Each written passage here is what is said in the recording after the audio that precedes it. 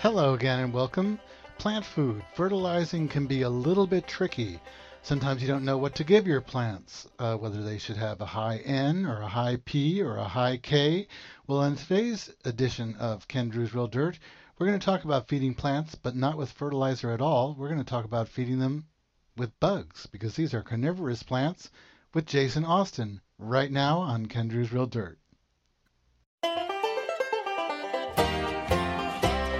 Hello and welcome again. If you've got a sunny spot, whether that's a rooftop or a balcony, or I shouldn't say a fire escape, maybe if you're below the sixth floor, a fire escape in a city, but really sunny, because we're going to talk about plants that live in a moist medium all year round. These are marginal plants, waterside plants, and they just happen to be carnivorous. They eat bugs. They eat insects. And we're talking about Sarracenia mostly, but we'll talk about sundews and Venus flytraps. But some of the remarkable new hybrids that are coming on the market that are actually pretty easy to grow. So join me now with my guest, Jason Austin of Rare Fine Nursery, and we're going to learn more about growing Sarracenia, growing pitcher plants at home, in your garden, in sun, in containers. There are several trends in American gardening today, principally growing food. But for around 15 years, a small interest has been growing for trying to grow carnivorous plants that is really turning into, well, I shouldn't say a fad, but maybe a trend. And my guest today is Jason Austin. He is the head grower and greenhouse manager at Rare Fine Nursery in central New Jersey.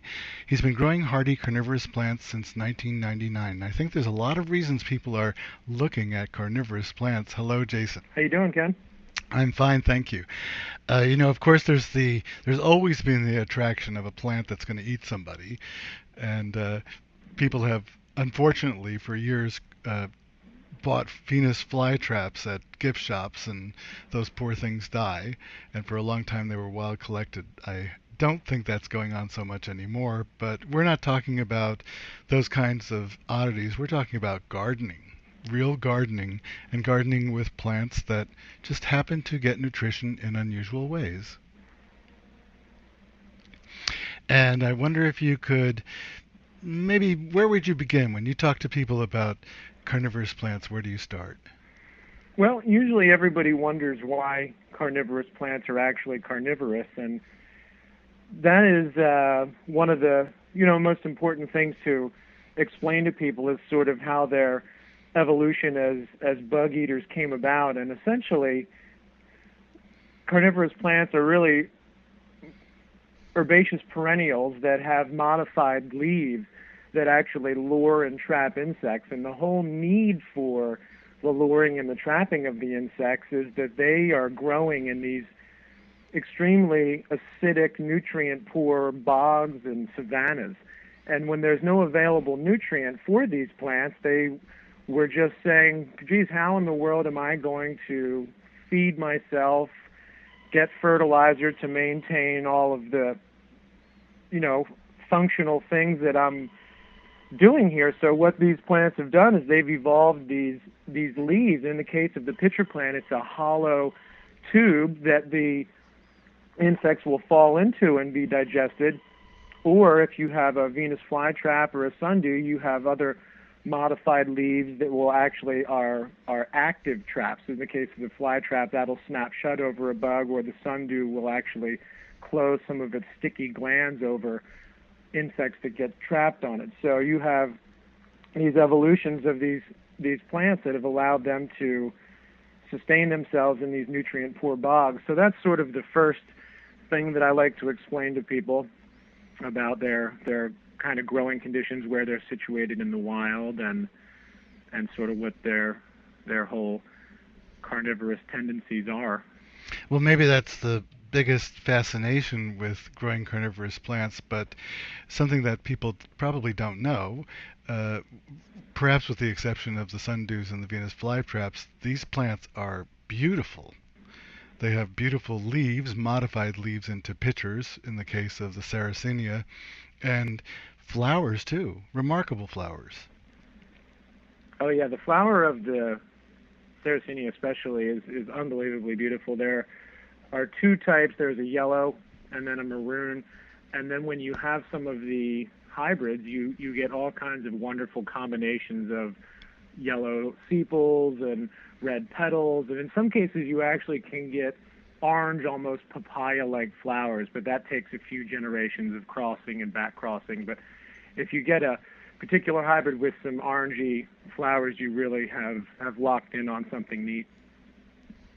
Well, I think that's when I started recognizing or noticing that more people were trying to grow the Sarracenia, especially, was when people were starting to hybridize them. And I wonder if there's a kind of a hybrid vigor thing involved that makes these plants perhaps easier to grow. Oh, for sure. Hybrid vigor is definitely something that happens just about every time we are producing some of these intentional crosses and hybrids that we're growing here at Rarefind. There's been a few plants over the years that I've bought from other hybridizers that are unbelievably vigorous. There's a particularly beautiful Sarracenia called Green Monster that is a primary hybrid of Sarracenia minor and Sarracenia leucophylla, and that plant is so vigorous. Sarracenia actually grow from a long rhizome, similar to an acorus or an iris. So they will grow. These rhizomes will get so massive that this plant is easily divisible at a young age. And we're finding that some of the other seed-grown hybrids as well show so much vigor that I'm getting blooming size saleable plants in half the time that traditional carnivorous plant literature will tell you. So I feel like we've achieved some interesting breakthroughs in the commercial production of these with some of these hybrids. So it's been kind of a neat learning experience the past few years doing it here at Rarefind. Well, you've mentioned a lot of things. You mentioned acidic soil or acidic medium, and you've mentioned just now you mentioned one of the parents is leucophylla, and we should describe some of these plants too. But leucophylla, is that a southern species? Is that a hardy species? It is actually a southern species. Its range consists of portions of the Florida Panhandle, which when some people learn this, they say, well, geez, I can never grow this plant in New Jersey, which is not true at all. I have had success in Bucks County, Pennsylvania, Baltimore, Maryland, New Jersey, coastal New Jersey, and inland here in central New Jersey with all 8 of the pitcher plant species really outdoors. And I think even though some of these plants, their range is Alabama, Florida, Louisiana, South Carolina, along the coast there, they still will grow outside into Zone 5. So that makes all of them just about do very well for anyone, I think, really south of the Catskills and sort of south of upstate New York, or lower upstate New York anyway. Well, some people may recognize the Sarracenia leucophylla because it was used as, well, it's probably still used as a cut flower. You would buy bunches of them, and they were wild collected. I don't know if that's still going on. Do you know? I don't think that it's still going on because there's just not enough wild populations of those plants any longer. The leucophyllas for sure is a great cut tube, and I have friends that are growing those, and they get shipped up to the Chelsea Flower Market in Manhattan, and they're an absolutely wonderful cut flower, and they persist really long in a vase. And I don't feel like there's a tremendous amount of collection pressure anymore, again, because most of the sites where they're occurring in the wild are protected by the Nature Conservancy. The Nature Conservancy, in conjunction with the International Carnivorous Plant Society and even the Sierra Club to some extent, have really worked hard to acquire a lot of the private land that these plants are growing on. So there's still a few incidences of collecting, but I think largely the tubes you're going to see on the market are greenhouse grown. Well, when you talk about growing the plants and growing the hybrids and everything, you're not just planting those in the garden bed or in a perennial garden. You need really specific situations, especially prepared sites, unless you happen to have a bog in the backyard. But can you tell me what a homemade bog for Sarracenia might be like? Well, what we're doing and finding that we're having the most success with is drained plastic containers. And what we're able to do is we're able to actually make what we're calling a mini bog or a mini bog garden. And we're essentially recreating the exact conditions that these plants would grow in the wild in anything from a 16 to a 30-inch container that's between 8 to 12 inches in depth.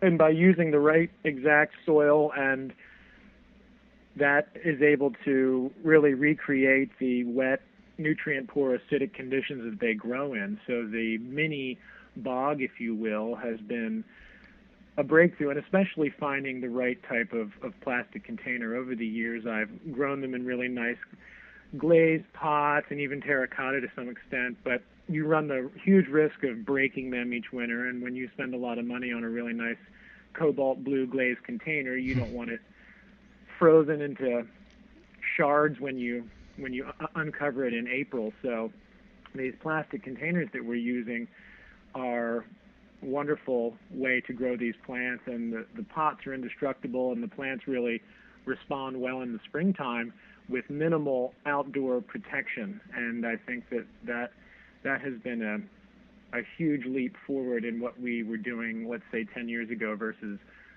where we are now with these. And I have a wonderful collection of small 12 to 15-inch plastic pots and a few glazed pots. I cheat sometimes with my greenhouse, but they will overwinter on the side of my garage with some pine needles, and I dig them out every spring, and there they are. So it allows people with minimal space and a little bit of sunlight to have a bog garden, whereas most people think of a bog as this giant thing that's existing in the wild. This enables even people in an apartment in the city that get some sun to be able to grow a small little collection of pitcher plants and some companion species that would grow with them, and you have your own little mini bogs. So you're not talking about burying these containers in the ground. You're talking about above ground, not even that large containers, and I guess they freeze solid pretty much and go through the winter, and the plants do survive.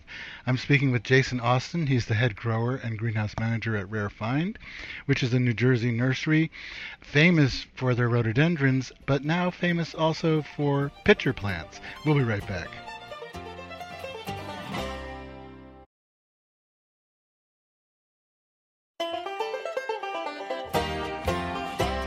Thank you for staying with us. It's Ken Drews. You're listening to Ken Drews Real Dirt, the garden show.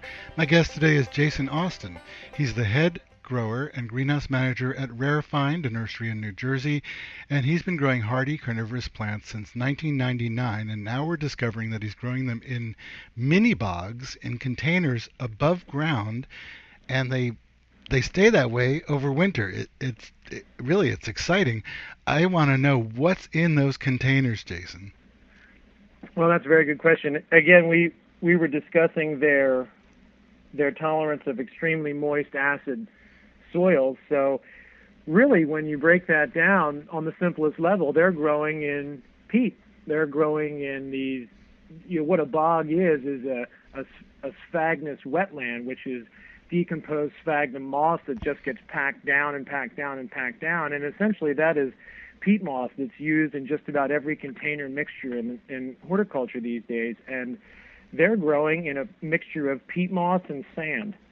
Now, in some cases, sand is really heavy, especially in nursery pots, and that works well for magnolias and things when they don't blow over, but for some of these miniature bogs, having sand in them creates a bit of a weight problem, especially if you have a 75-year-old woman that wants a little miniature bog. She's not going to be able to pick it up.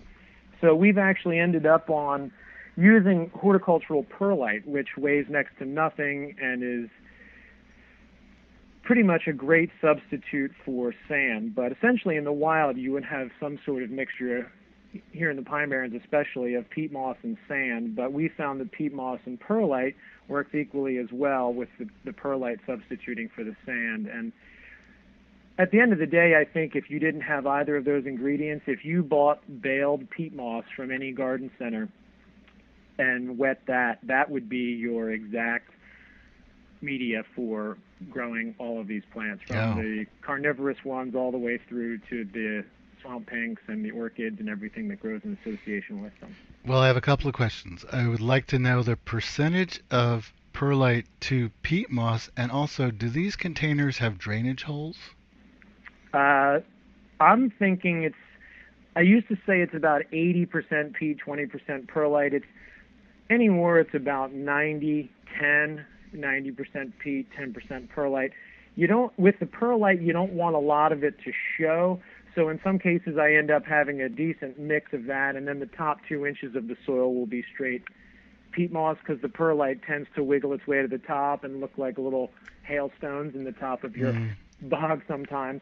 But the containers themselves do have drainage. The first, I bet, 3 or 4 years of growing carnivorous plants, we had these really large, unattractive plastic containers from Home Depot that had no drainage. And we were growing these things, and then after a big rain, you'd have to come out and tip all the pots over and drain off all the water. And I guess in 2004, when I moved to New Jersey, I had an experience where all of my pots were being overwintered under this massive cluster of oak leaves and pine boughs and pine needles and different things to protect them on the side of my house. Unbeknownst to me, there was 3 inches of standing water in these all winter. And the following spring, I uncovered them to find 100% death, completely anaerobic situation with no oxygen in the soil and just rotten, dead Sarracenia and sundew. And that was probably one of my first real learning experiences with these plants, is that despite their need for extremely moist soil all the time, they need well-drained soil, which seems insane to say, well, you need it to be super wet, but you need good drainage. But if you were to look at the roots of a fresh Sarracenia, if you were to dig it up and bare root it, the little hairs all over the roots really are what is in that soil looking for oxygen and helping the plant. And so I think that allowing for some drainage allows little bits of oxygen to creep back into the soil, which really, really makes a huge difference. And once we unplugged the drains on these pots, we really started to see a tremendous difference in the growth rates of these. They did well before, and I'll still grow a few Venus flytraps in undrained containers, but I really feel like drainage is a huge, huge thing. And what we're doing, though, it's not your typical 3/4 inch to an inch drain hole in these pots. I'm doing what I call the salt shaker, where I'll do 4 tiny holes in a square and then 1 in the center of the pot. And these drain holes are as thin as pencil lead. So what actually happens is the water slowly drips out of them, which is perfect. Now, you talked about how these plants have adapted over years to deal with a medium that has virtually no nutrition. So I guess you don't fertilize these plants. No, there's really no need to fertilize them. They do just fine collecting their own bugs. Some people ask, well, geez, if I don't feel like my plants are going to be able to collect that many insects, is that going to be a problem? Should I fertilize them? Can I fertilize them? Can I feed them hamburger? And I say no, only veggie burgers. But you really don't need to feed them. They do just fine on their own. Even if they didn't catch an insect at all, I still would think that they would do just fine through the regular photosynthesis and the other sort of physiological things that are going on with these plants. But, dropping some beetles that hit your screen and fall upside down on your deck is totally doable. But as far as any sort of commercial fertilizer or anything like that, the high salt concentrations in a lot of these fertilizers are really a no-no for the pitcher plants. They will surely burn the leaves right up. And in the case of the hollow tube Sarracenia, any sort of fertilizer water that might happen to get into these tubes would really, really be detrimental to them. The salts are like poison. They really will just cook the the pitcher plants. And I've found that even in commercial production of them in the nursery, we run into that too. Like, I accidentally did some Peters 2177 on your pitcher plants, and it's like, and they'll get, in some cases they'll bounce back from that, but we've had a couple of accidental fertilizations of some of the younger pitcher plants here at the nursery, and that hasn't really helped them at all. So I'm encouraging everyone to not use any sort of fertilizer on them, and I think that they do just fine, even without catching a tremendous amount of insects. Now, if it doesn't rain and you think that your medium is starting to dry out, what do you use for a water source? You can't just use your tap water necessarily, especially I guess if it has chlorine. And my water is very alkaline. So, what would you use to water them? Well, rain barrels are certainly becoming more and more popular anymore. Rainwater obviously would be the ideal source. Distilled water would be a close second for sure, but that means you have to go out and buy it. Another option is water from your humidifier. If anyone's got sort of a damp basement or something, they're running a humidifier, you can use that water. One of the things about public water, like you said, is that they tend to have chlorine in them or tend to be a bit alkaline. The chlorine issue is sort of one that what we're telling people anymore is the chlorine is essentially a gas, and it's going to evaporate.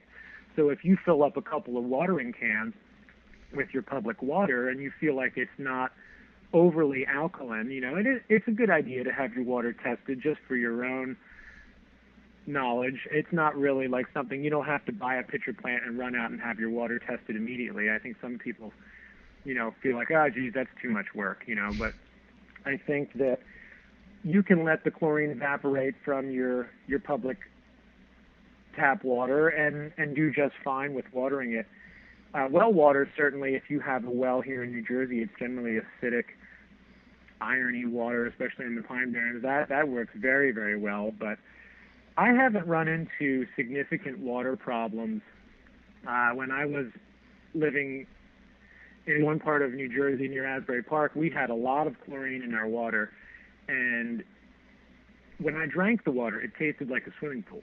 So I was like, I definitely can't use this on the pitcher plants. Well, I did, and it, I did the whole trick like I just described of letting it evaporate, consistently, and there didn't seem to be too much of a problem. I think that it's better to be safe than sorry with the water.